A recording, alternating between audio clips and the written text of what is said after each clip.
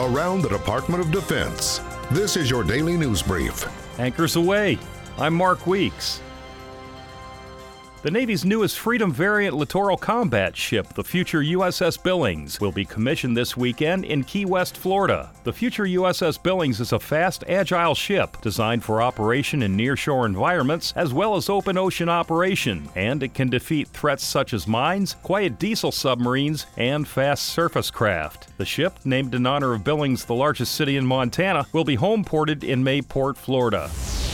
About 1,500 service members are expected to fly, maintain, and support more than 100 aircraft from Eielson Air Force Base and Joint Base Elmendorf, Richardson, Alaska, during Exercise Red Flag Alaska 19-3, which kicked off this week. In addition to the U.S., service members from the Royal Air Force, Royal Australian Air Force, and Royal Canadian Air Force are also scheduled to participate, enabling them to exchange tactics, techniques, and procedures while improving interoperability with fellow airmen. The Pacific Air Force's sponsored exercise is designed to provide realistic training in a simulated combat environment, with flight operations over the Joint Pacific-Alaska Range Complex.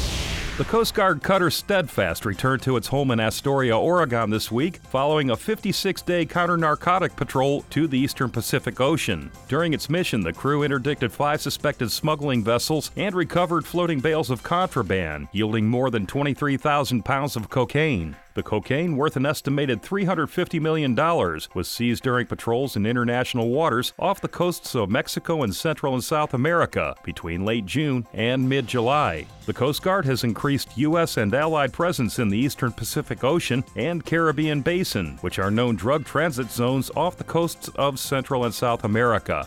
That's your DoD News Brief. I'm Mark Weeks. You can find more stories about your military at defense.gov and by using hashtag KnowYourMil.